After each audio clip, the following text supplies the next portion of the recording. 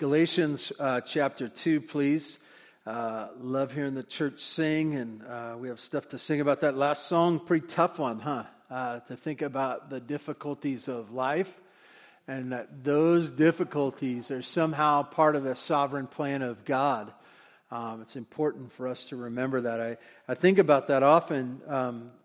Sometimes we sing that song, and nothing's going on in our life. It's kind of the easy times. And I want to encourage you to sing that song today, that you would know it, that God is over us. He's sovereignly working out His plan all the time, but and really we know that in the times of difficulty. So we're in Galatians chapter 2, and I want you to think about the human condition as we begin this morning. I think about who you are, and some of you, I know you well and intimately. I know that you've shared with me some of the sorrows of your life right now. I know that many of you are private and sneaky, and you don't want to share, and you come into church and you're kind of doing this, and that's fine too. We want this to be a safe place for you, in the sense of a place for you to come and heal and learn and grow. Part of that, I think, would be that you would get to know people, and that we could share the burdens of life together. I think that's God's intention in the fellowship. But I want you to think about the human condition. I want you to think about the difficult things of life that you have struggled. Maybe the highlight difficult things of your life that you've struggled with. And know this, that's what a church is. That somebody is always dealing with something. Someone's always losing a spouse. Someone's always struggling with kids. Someone's struggling with the health of their kids. Some people are struggling with their own health. Some are worried about finances. Some are in a situation with their job where it's just not ideal, for understatement maybe. And maybe it's something that they're just dealing with in their own heart. They struggle with everything seems to be going well, and there's still an emptiness there. And they're wondering about life and this and that. Maybe there's some safety issues of government things. I'm not getting anywhere this morning. I'm not going to go there. But this idea that this is the human condition. This is where people live, and they always live in a context where things aren't right in the world as well. And that was the church at Galatia. That was the church at Galatia. They had history. Personal history, but also a city history. They're part of the under the Romans, mostly Greeks at this time. This idea that they were not Jews. They were not Jews, most of them. And they were wondering what it was like to be believers. What is it like to walk with Jesus? What is it like to now have this newfound faith? How do we be a church in Galatia? As you think about this, maybe some of you are new believers, and you come to faith in Jesus, and then you say, you think to yourself, maybe you actually ask a person, but maybe you don't. Maybe you're just asking this in your own mind. It's like, what do I do now? What do I do now? How do I live now? I know how I lived in the past. I know how I made decisions. I knew how things went, and I knew how my fathers and my mothers did things, but I know how they do things in Galatia, but how do I do it? How do I live now that I'm a believer in Jesus Christ? And I want to say this, that I think I said it last week, at least to some of you. We always want to do something. We always want to do something. We want to get a tattoo to commemorate the day, right? And so when we look in the mirror, we go, oh yeah, I remember that day, right? And this idea of somehow having a visible representation of what God has done, and somehow a marker of something that we have done that makes us feel okay. And so as we think about this, I want you to know that as Paul was writing the letter to the church at Galatia, he was writing to them to save the Galatians from a false gospel. And I want you to make this subtle distinction. I don't think Paul was wondering if he was saved. And I don't even think he was wondering if the people that he shared the gospel with are saved, if they were believing in the true gospel. I think he was concerned about the future of the church at Galatia and the message that they shared. And so he wrote the book of Galatians, the letter to the church at Galatia. And he was writing to them to save the Galatians from a false gospel and the gospel witness thereafter. Okay? And as you think about this in today's time, we're part of the human condition. We're living in a time and a place. There's many ideas on what it is to be right with God. And I would say all of them, apart from the gospel of Jesus Christ, listen to me carefully, all of them that aren't the true gospel are a demonic work, demonic work of Satan and his demons, that they would want to deceive people, souls, that they would believe in something else. It was found in this book in the Jews, and it's interesting it was found in the Jews because when you think about that which is closest to following after Christ, who is it? It's the Jews, right? As you look at the Old Testament, you say, yeah, we're basically one. That as you look at the New Testament brings into fruition and the message of the gospel of Jesus, the Messiah. It's now the completion of that, and it should have gone hand in hand. But it's a demonic distortion of what it is to be right with God. The Jews, the Greeks, the Romans, the Mormons, the Jehovah's Witness, the Muslims, the Scientologists, the New Agers, the secularists, the moralists, and anybody else prompted by these demons to have a different idea of what it is to be right with God and to walk with Him. It's demonic. I think often we look at the gospel like people look at cars. We have some people here today that would never, ever buy a Ford. They don't have enough tools to fix them. You know what I mean? They just don't believe it. Sorry, Jerry. Good to see you here. Great mechanic. Jerry is a great mechanic. He loves Fords. Other people are Chevy people or Dodge people, and maybe they have this idea, there might even be some Tesla people here today. That's really weird. Can't you drive a car? You want to drive yourself? I like to be in control. Anyways, you look at these and people say, well, they just have a different idea.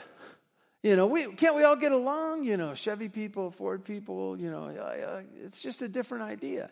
I want to tell you that as Paul, and I've been thinking about this over and over, he really goes for 2 chapters, and he doesn't give us much data, but he's pounding this thing of one gospel. It's the right one. It's the only one. It's the only one. I got it from God. This is the one gospel. And you say, Paul, that sounds so narrow. And he says, you got it. You got it. If you don't come out of these first 2 chapters and realize there's only one gospel, and it's a narrow gospel, and it's the gospel that comes from God, you're missing the point. And you say, well, I don't believe that. I want to tell you that you are deceived. There's a demonic work going on in you to deceive you into something else. And I want to share this with you. I want this to be true for you. I want you to understand the impact of this and the importance of what we're talking about. He wants them to understand that this is prompted by demons to draw people away from the gospel of grace through faith. And I want to tell you that that's a subtle, that's a dot, right? It's not a band. It's the gospel of grace through faith. It's not the gospel of grace through circumcision or anything else. There's nothing else added to it. It's not the gospel of grace plus something else. Which, by the way, if it was the gospel of grace, if there is something else, it's not the gospel of grace. It's the gospel of what you did. Okay? And so as we look at this, he's reiterating in our text this morning, there's not another gospel. There's not another gospel. That's no gospel. That's a false gospel. That's a mirage. It's a deception. It will not save a person. And so here we are in chapter 2, verses 1 through 10. If you'd stand in honor of God's word, I'd like to read to you.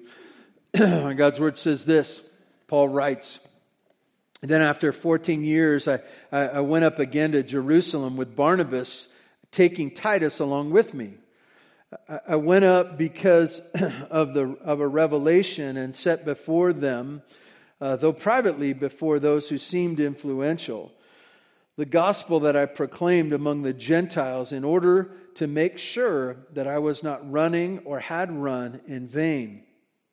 But even Titus, who was with me, was not forced to be circumcised, though he was a Greek, yet because of false brothers secretly brought in, who slipped in to spy out our freedom that we have in Christ Jesus, so that they might bring us into slavery. To them we did not yield in submission even for a moment, so that the truth of the gospel might be preserved for you." Verse 6, and from those who seem to be influential, what they were makes no difference to me. God shows no partiality. Those, I say, who seemed influential added nothing to me. Verse 7, on the contrary, when they saw that I had been entrusted with the gospel to the uncircumcised, just as Peter had been entrusted with the gospel to the circumcised, for he who worked through Peter for his apostolic ministry to the circumcised worked also through me for mine to the Gentiles. And when James and Cephas and John, who seemed to be pillars, perceived the grace that was given to me, they gave me the right hand of fellowship to Barnabas and me, that we should go to the Gentiles, and they to the circumcised. Only they ask us to remember the poor, the very thing I was eager to do. God, I ask your blessing on your word. I ask that you would help us to understand our confident place. As Paul was confident in his gospel, we can be confident in the gospel of Paul and of Peter, that it is the one for us, the one of salvation. God, thank you for this time. Glorify yourself in your church, I pray. In Jesus' name, amen. You may be seated. If you were here last week, we saw that Paul comes to faith and he has this first contact to Jerusalem. And if you think about Jerusalem, I want you to think about Jerusalem as kind of headquarters of Christianity, the founding area of, like that. That's kind of where all the bigwigs went, Jerusalem. And not that it was this affluent church. In fact, there's plenty of evidence that they were a poor church. They were not people who were affluent. And there's Paul sending from other churches, even the Greek churches, money to the Jerusalem church that they might be able to have food and be able to continue the ministry there. So you have that first contact. So Paul comes to faith. He has first contact. We saw that last week, that he talks about in verse 18, if you want to go back in chapter 1, verse 18, and then after 3 years I went up to Jerusalem to visit Cephas, who is Peter. That's his Aramaic name, Cephas. He's going to use that again today. So he comes to faith 3 years later, which is a long time, right? It's a long time. It shows that he was out doing ministry in the area that he got saved, Damascus, and in the desert, right, that he had gone around. And we don't know exactly what he did. He didn't talk specifically about that. But what I want you to get here this morning, so there was 3 years before he made any contact with those people in Jerusalem, and especially Peter. And it seems like a small visit in verse 18. And now we see verse 1, it says, then after 14 years. How old are you right now? Say it out loud, please. I'm 54, okay?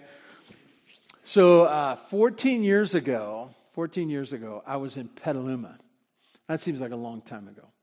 I was just a young man at that time. I was 40, and that's a long time ago. You can imagine, and I think this makes it even grander. For those of you who have come to faith as an adult, you have the before Christ days and the after Christ days, right? And if you think about, sometimes it feels like 5 minutes after you come to faith, you go, I don't even know who that person was over there, right? But 14 years. And as you chart a history of Paul's life, he basically came to faith, and you quickly have him sharing the gospel, planting churches. That somehow in his life, God had done a work, made him an apostle, that he was going about sharing his faith, planting churches. And what you have are the missionary journeys, and Barnabas being one of them. We're going to talk about him in a moment as being a partner in that gospel work. The scholars think that they were in Antioch at the time of writing this, and this was part of this going from Antioch to Jerusalem that they're going to talk about. So you have the first contact in chapter 1 with Jerusalem. Now you're having the second contact. And so you think about it like this. Came to faith, and then he goes to Jerusalem. It's a smaller, moment in 3 years, and then 14 years. And it doesn't say 14 years after the 3 years, so we wonder if it's just at conversion. It doesn't really matter. It's either 14 or 17 years, okay? Do the math. And so it's a long time. And during that time, Paul is going around and he's sharing the gospel with these people, and churches are being planted by Paul and Barnabas. Okay, so that's what's going on. And so verse 2, chapter 2, verse 1, it says, Then after 14 years, I went up again to Jerusalem. This time, it seems like he went alone before. This time with Barnabas. Let's talk about Barnabas for a moment. We think that possibly Barnabas, his faith predates Paul's. His conversion predates Paul's. And he was a Jew. He was a Jew by name. I think he was from an island area of Jewish people. And so he would have been known. They think that his faith came from his connection to Jerusalem. Maybe he came to faith in Jerusalem through Peter's ministry. And so as Barnabas, he was a Jew that had come to faith. And that's important for you to think. Who was Paul? He was a Jew that had come to faith, right? So Barnabas and Paul were both Jews that had come to faith in Christ. They were working together.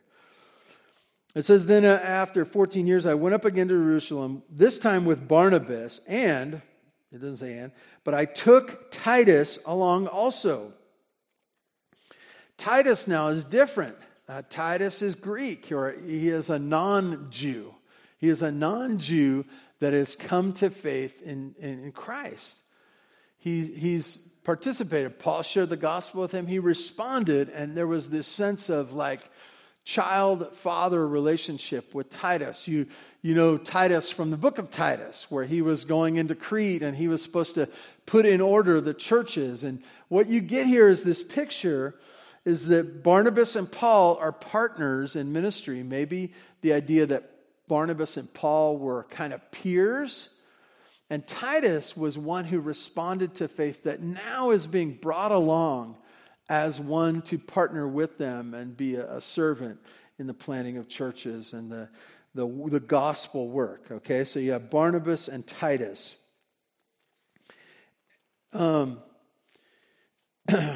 Let me back up a little bit and let's pull up Acts chapter 9, verse 27. And what I want to tell you, and it's kind of hard to like fit together, but the book of Acts is kind of the missionary journeys and the beginning of the gospel, first with Peter, then with Paul.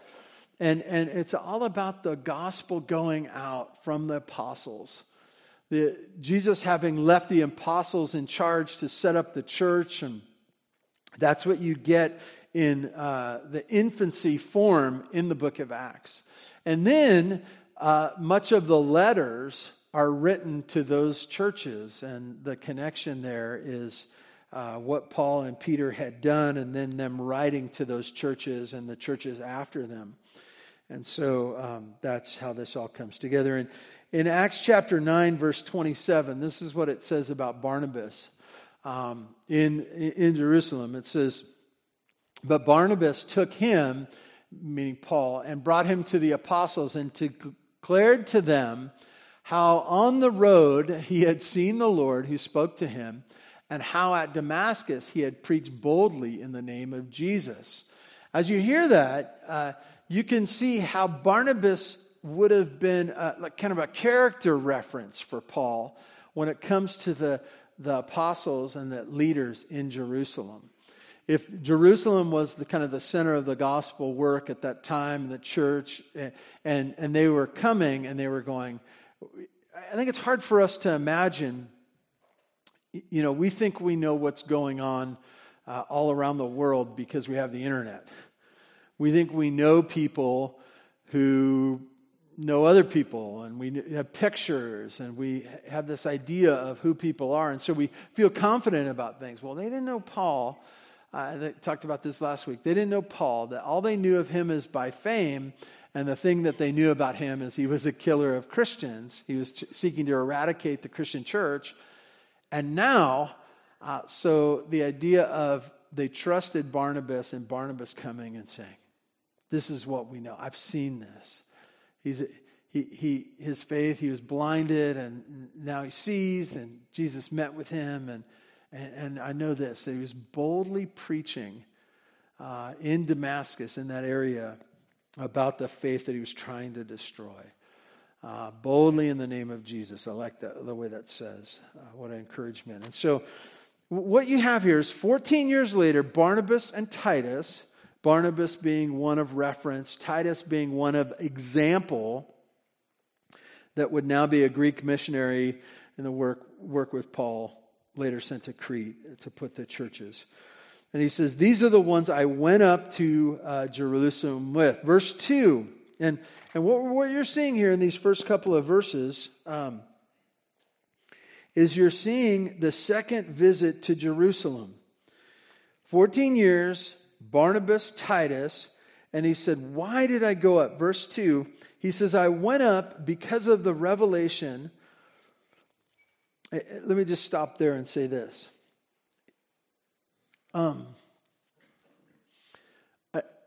As I read this, I'm surprised. I think it's interesting that Paul is reiterating he has no boss. He has no boss. None of those apostles are bosses. None of the Jews are his boss. The church at Galatia is not his boss. The churches around Antioch are not his boss. He's claiming, "I just listened to God. I just listened to God." And so even the way it's worded right here, he says, I didn't go up because somebody told me to go up. It wasn't Barnabas. It wasn't Titus. It wasn't the elders. They said, "Maybe you should go check up in Jerusalem to see if you really know what you're talking about." He says this, that it is a revelation from God. It was God working in him and convincing him that he should go up to Jerusalem. And so verse 2, he says, I went up because of revelation and set before them, though privately, before those who seemed influential. I think the wording here is so funny. Seemed influential. Seemed like a big deal. And him saying seemed influential, not to him, right? They're not a big deal to me. I think that's an interesting thing. Most of us are enamored with celebrity. We're enamored with people. Did you see who's here at church today? And do you know who that is right over there? And they're kind of a big deal. I remember many years ago when I was the youth pastor, and we used to do this thing that I wish we could bring back, but you guys wouldn't like it. It's where we had visitors stand up and introduce themselves. It was really great. I loved it. Visitors hate that. They hate that. But we did it. We did it. And I remember I was the youth pastor, and, I was, confident. Anyways, I was supposed to do that. And back in the back there, this woman stands up and she says, "Hi, I'm visiting today. I'm Ruth Buzzy." And I said, "Great to have you, Ruth. Great to have you." And I went on and I introduced, and I sat down next to the pastor that I was working with, Mike Boyes, and he goes, "Man, you played that off really well." And I said, "Thanks." "What are you talking about?" He said, "She's an actress. She was in some, I think it was Laugh-In or something like that was a show." And I go, "I'd never seen it, Mike. It wasn't cool at all, I want you to know that happens in the issues of faith too. And it happened in the issues of Peter and of Paul, right? That there was this idea that, there's Peter, there's John, there's James. The bigwigs hang out in Jerusalem. If you really want to get anything, you need to check in with Jerusalem. And Paul, what he's saying there is, I didn't go to Jerusalem. The second visit, I didn't go to Jerusalem because they wanted me to. I didn't go because you wanted me to. I didn't think that they were influential. They're no one to me. I went because God wanted me to. And so he went. And he says, privately laying it out, the gospel. It's interesting. Why was he sharing his gospel with them? It wasn't because they weren't believers. It was saying, this is my message that I got from God. As I lay it down before you, this is what I preach. When I go to Galatia, when I go to Antioch, when I go to all these other places, this is what I share. This is what I'm telling them. And so he laid that out. And then he says this. It seemed influential. The gospel that I proclaimed among the Gentiles, in order to make sure I was not running or had run in vain. This is interesting. And you think about your life. I think some of us, growing up in maybe a tradition that you're always afraid you're going to lose your salvation. You're always afraid you're going to have like one little piece off and, oh no, God's going to reject me because my theology isn't perfect in this one area. And I want to tell you that he saves you based on grace and that he teaches you for your lifetime. That's why Caleb's doing that class over there. That's why we're here this morning, right? We're growing and learning, and our theology that was crazy before is getting molded and shaped by the Word of God. Molded and shaped by the Scriptures. But he's not concerned about his own faith. He's concerned about that as he came to faith, he was knocked down, blinded on the road to Damascus. He's concerned that his work after that if he wasn't sharing the right gospel, if you don't share the right gospel, you're sharing the wrong message. You're sharing a message of demons. That he said, I don't want to waste my life. And I don't want to set up a church that's really not a church. I want to make sure that I was not doing a worthless work. And as he shares this, this is what this second visit was all about. Which brings us to verse 3. And I would say this. These next couple of verses, 3 through 5, are no change. No change. Verse 3 says this, but even Titus, now you switch away from Barnabas, who was a peer, to now Titus, who was an example. But even Titus, who was with me, was not forced to be circumcised, though he was a Greek.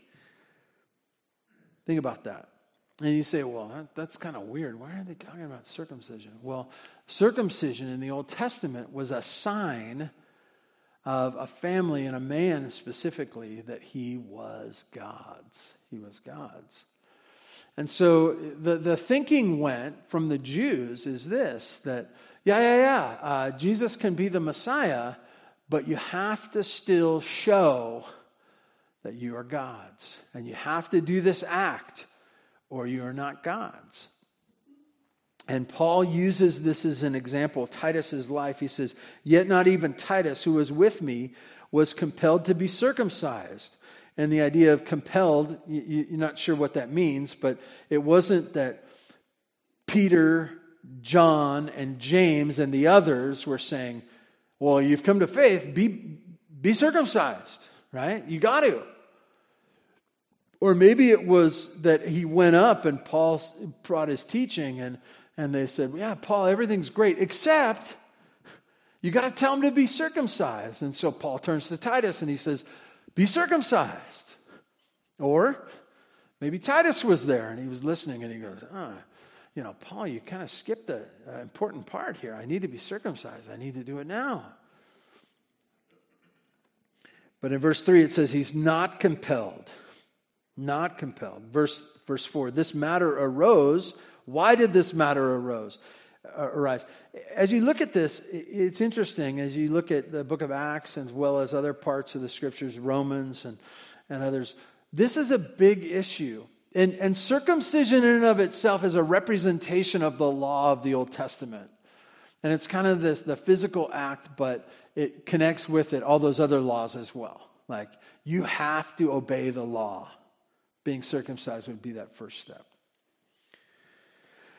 Verse 4, this matter arose because some false believers, Paul's not saying I'm a false believer. He's not saying you Galatians are a false believer, but there have been some that are false believers, and they have infiltrated our ranks to spy on our freedom we have in Christ Jesus and to make us slaves. I was thinking about this, and I was thinking, those who are enslaved to a works-based salvation, they always want to enslave others, right? I have this self-righteousness. I have these rules that make me right with God, and you should follow my rules. You should do what I do. Does that sound like freedom in Christ? You should think the way I think. And if you do, you're right because I'm right. There's always a pressure from the outside. And he says this of these false believers. He says they came to infiltrate our ranks, to get in, to spy on the freedom that we have in Christ. And basically say, spy on that freedom and take it away and make us enslaved again. Verse 5, Paul gives like this no change in Titus's life, no change to our gospel. Verse 5, he says, we did not give in to them for a moment so that the truth of the gospel might be preserved for you. And what this is, you can go back to the book of Philippians and see a similar situation. But this idea that they wanted them to go back to the rules of the Jews, and as a Greek to go back to the rules of the Jews and be circumcised. And he says, even for a moment. You think about that, if it was for a time period and they talked for days and debated back and forth and listened and heard one another out, even if it was for a moment or an hour that Paul would have been convinced, or Titus would have been convinced, or Peter, James, John would have been convinced that Titus needed to be circumcised, he would have been circumcised and it would have been done. It would have been done even for a moment. And then they'd go, oh, I really didn't need that, But that's the point. Verse 5, we did not give in to them. There wasn't a moment in that time so that the truth of God, we didn't give in to that because that would have been adding to the gospel. And he said, we didn't give in to that so that the truth of the gospel might be preserved for you.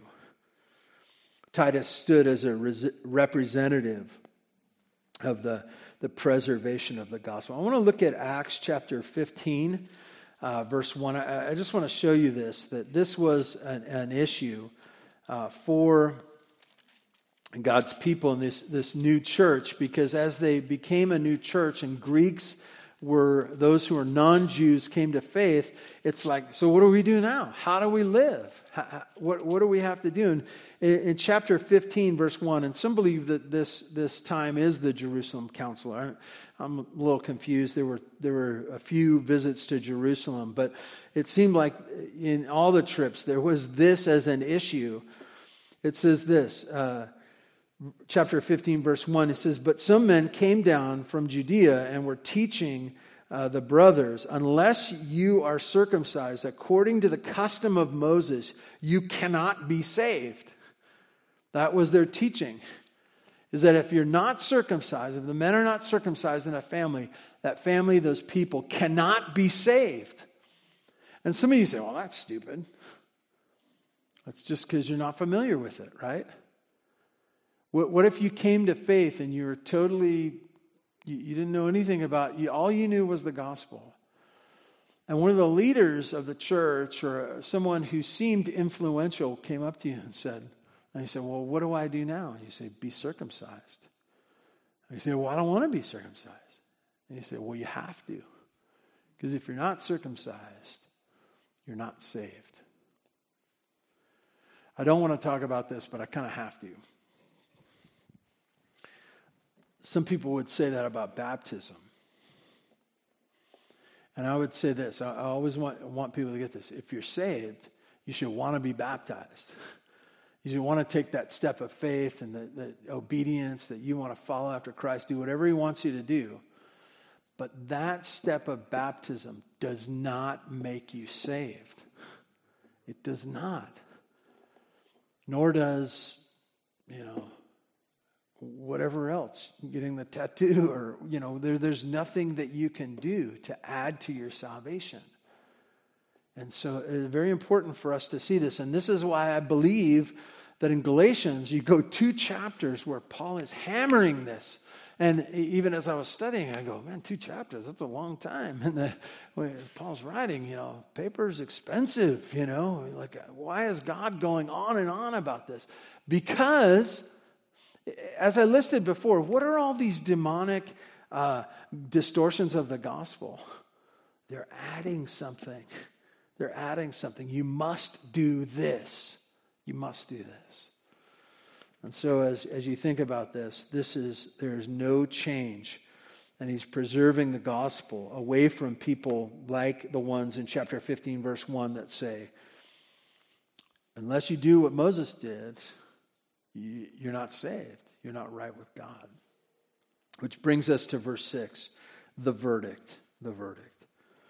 Verse 6, and from those who seem to be influential, he says it again, right? I love it. As for those who are held in high esteem or influential, it's not a big deal to me, right? Verse 6, I'm sorry, I got confused here. No difference to me. God shows no partiality. Those, I say, who seemed influential added nothing to me. Added nothing to me. And so and I want you to see it this way. Peter, did he know the gospel? Did he get it right? Right? He spent all that time with Jesus. Peter knew the gospel. John, the beloved one, right? Did he know the gospel? Yeah. James, most likely, it doesn't have his last name there, so it just says James. Most likely, the half-brother of the Lord. Did he know the gospel? Yes. So these are the big ones. And there are others, right? But those are the 3. Those are big deals to us. We would go, wow, those are some big names. He keeps saying there, are they influential? Not to me, right? I have a similar connection to God. As he write these, he said, they who knew the gospel added nothing. Added nothing. And so if they added nothing, they understood or they affirmed that this was the gospel. They added nothing to him. Verse 7. On the contrary, when they saw that I had been entrusted with the gospel to the uncircumcised, the non-Jews, Greeks, Gentiles, just as Peter had been entrusted with the gospel to the circumcised, the Jews, Verse 8, for he who worked through Peter for his apostolic ministry to the circumcised worked also through me for mine to the Gentiles. I'll stop there. So what you get now is this.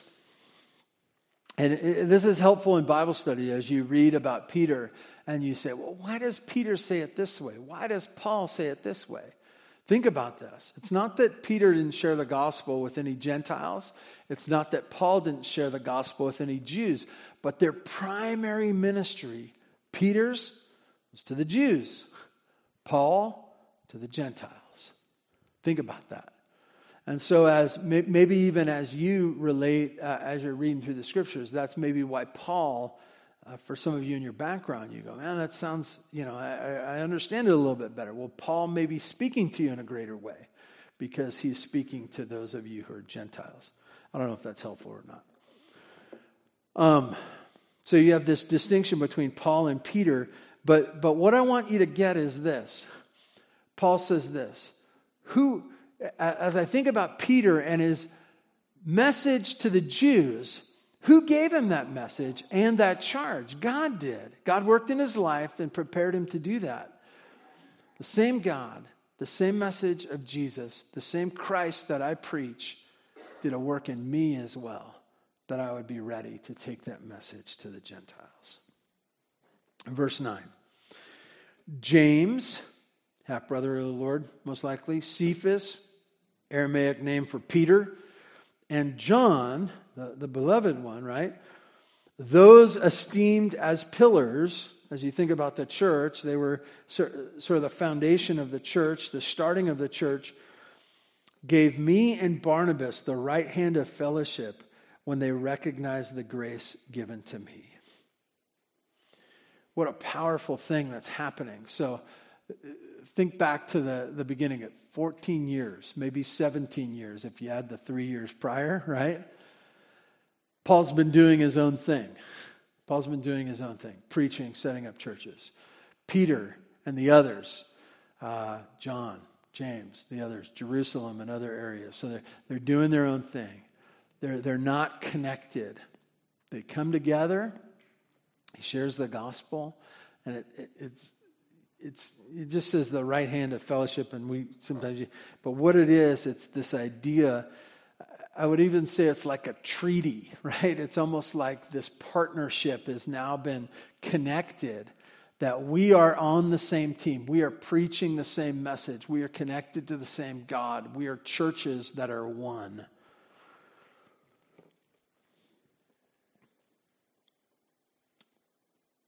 Verse 9, in the middle of verse 9, he said, they agreed that we should go to the Gentiles and they to the circumcised. Verse 10, and they asked, all they asked was that we should continue to remember the poor, the very thing I had been eager to do all along. And what you get there is a joyful unity in different works.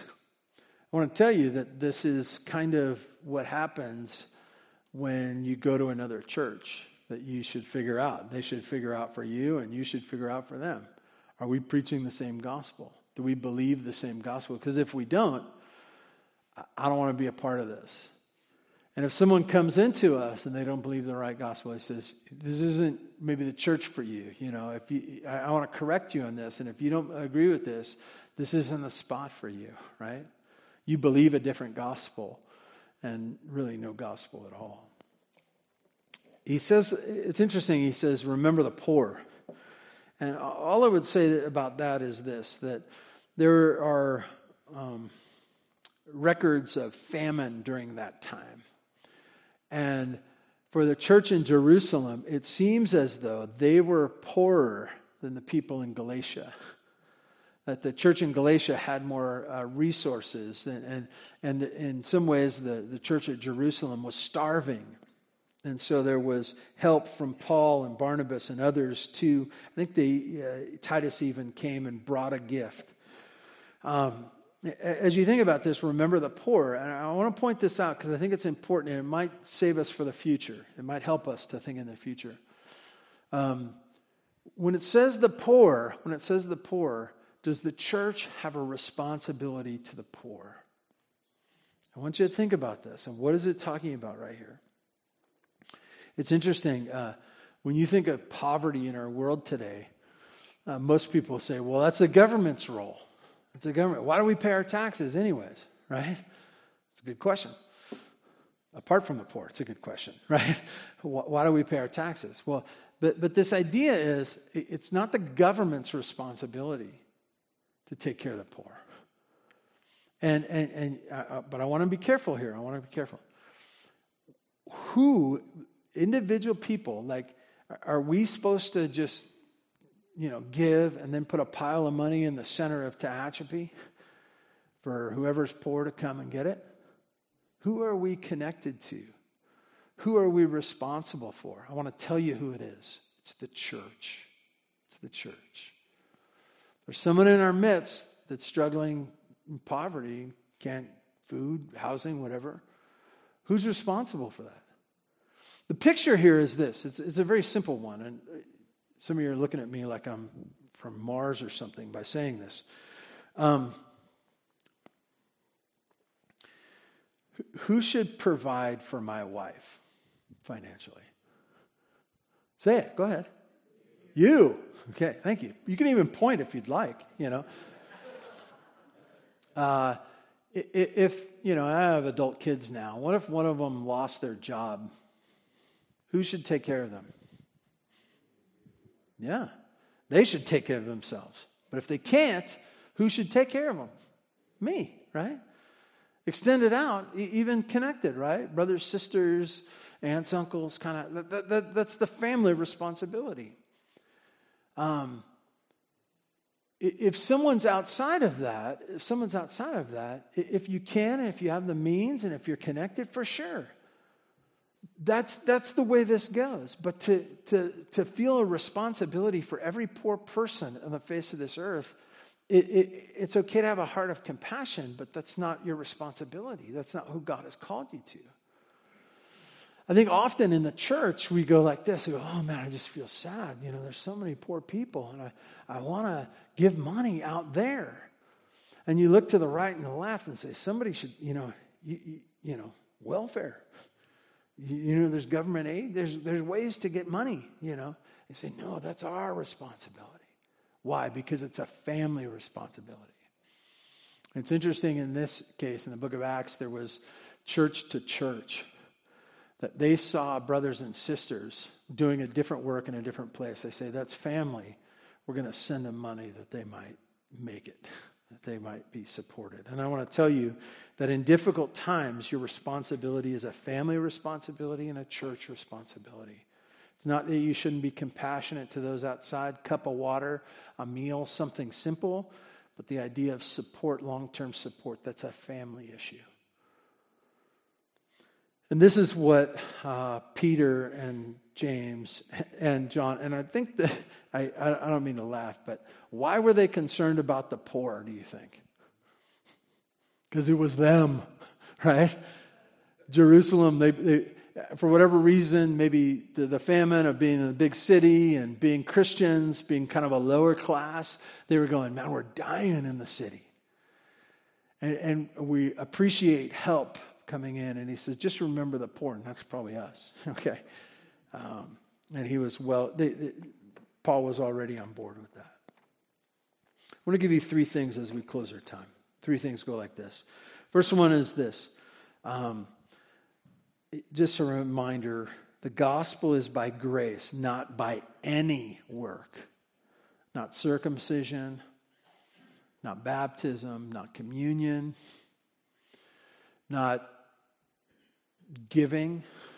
I don't know what else could be. So some of you have these different levels of things that you do to show that you're right with God. I want to tell you it's just by grace. It's just by grace. The second thing is this, and maybe this will be helpful to piggyback on that. The changed heart and message is proof, not works. A changed heart and a changed message is proof of the gospel has taken root, proof of salvation, not works. Remember what they said about Paul? I don't know what went on. I don't know how it all came about, but that same guy who was trying to kill the church, his message has changed totally. He has changed and his message has changed. He's no longer killing Christians. He's compassionately sharing a different message than he had before. The changed heart and message is proof, not works. And then lastly, unity is in the gospel, not in a person or position.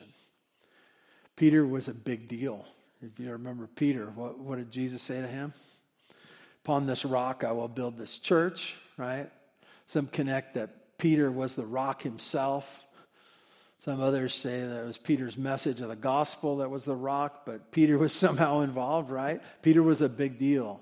And I want to say, Peter wasn't a big deal. Paul wasn't a big deal.